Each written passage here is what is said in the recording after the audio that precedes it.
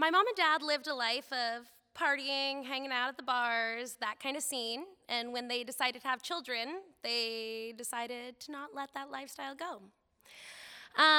Instead of taking your kids to parks and fun things like that, they took us to the bars.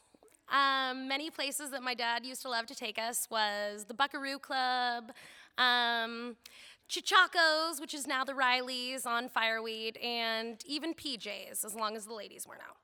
So one of my dad's favorite places to go was Chilkoot Charlie's. There was many nights where my mom would say, hey, call your dad for dinner, and we'd dial up 272-1010. Bartender would answer, and dad would be on the phone. I'll be right home, babe. So needless to say, we knew many bartenders and many familiar faces at Chilkoot Charlie's.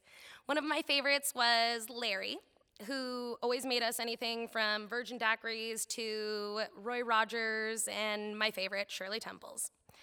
Well, there was one day I went in and ordered my favorite, and he forgot the cherries. Of course, I was 2, so I was super bummed out.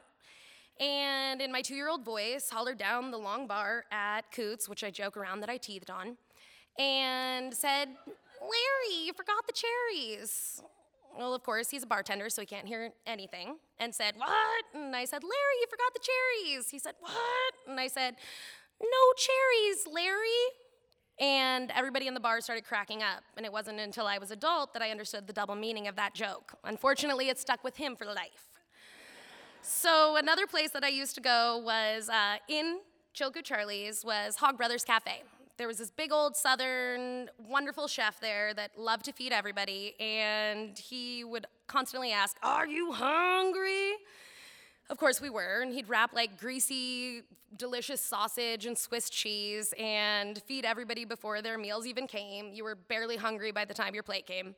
Well, I did anything and everything to be around Garrett. So I used to beg to go in the kitchen and help out, sweep the floors, wash the dishes.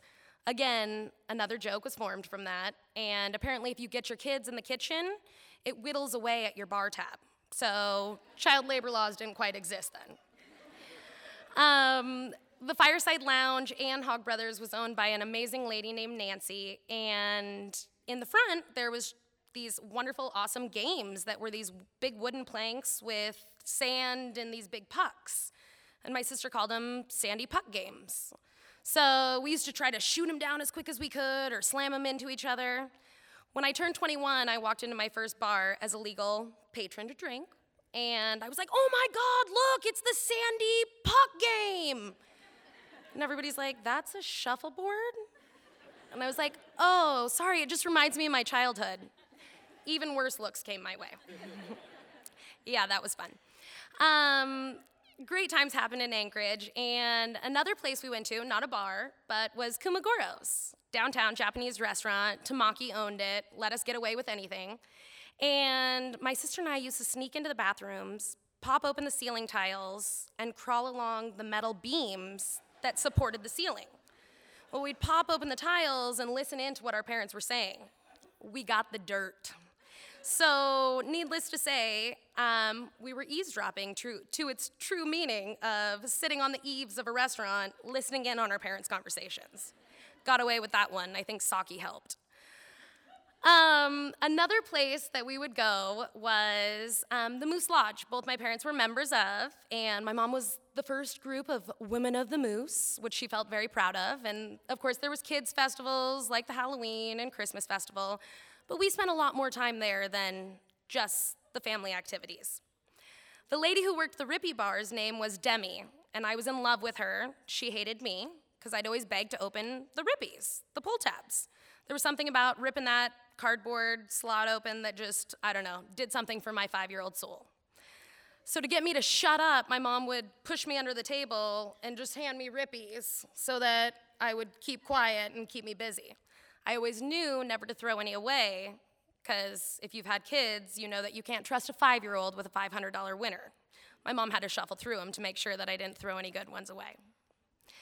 One of my all-time favorite places was the Fireside, was the Midnight Express. And there was not many fun things to do there except the awesome animal crane machine that I would empty my dad's pocket with. I don't know how many hundreds of dollars I wasted not catching anything, but it was one of my favorite places to go. My dad lost me there one day, and about 30 minutes of everybody searching for the missing 4-year-old, Krager, the old bartender who worked with Eddie, who now I work with, surprisingly, saw me sitting in the crane machine. Crisis averted, 4-year-old's in the crane machine. But if anybody has dealt with 4-year-olds trying to talk a 4-year-old out of a glass case of stuffed animals, not gonna happen. About an hour and a half later, the vendor showed up to open it, and my dad never brought me back to the Midnight Express. Now I'm an adult, kind of, and I'm a mother, a teacher, and I'm not gonna lie, my daughter's in love with Nacho over at Gallows because he fills bowls full of cherries for her, which I hold dear to my heart.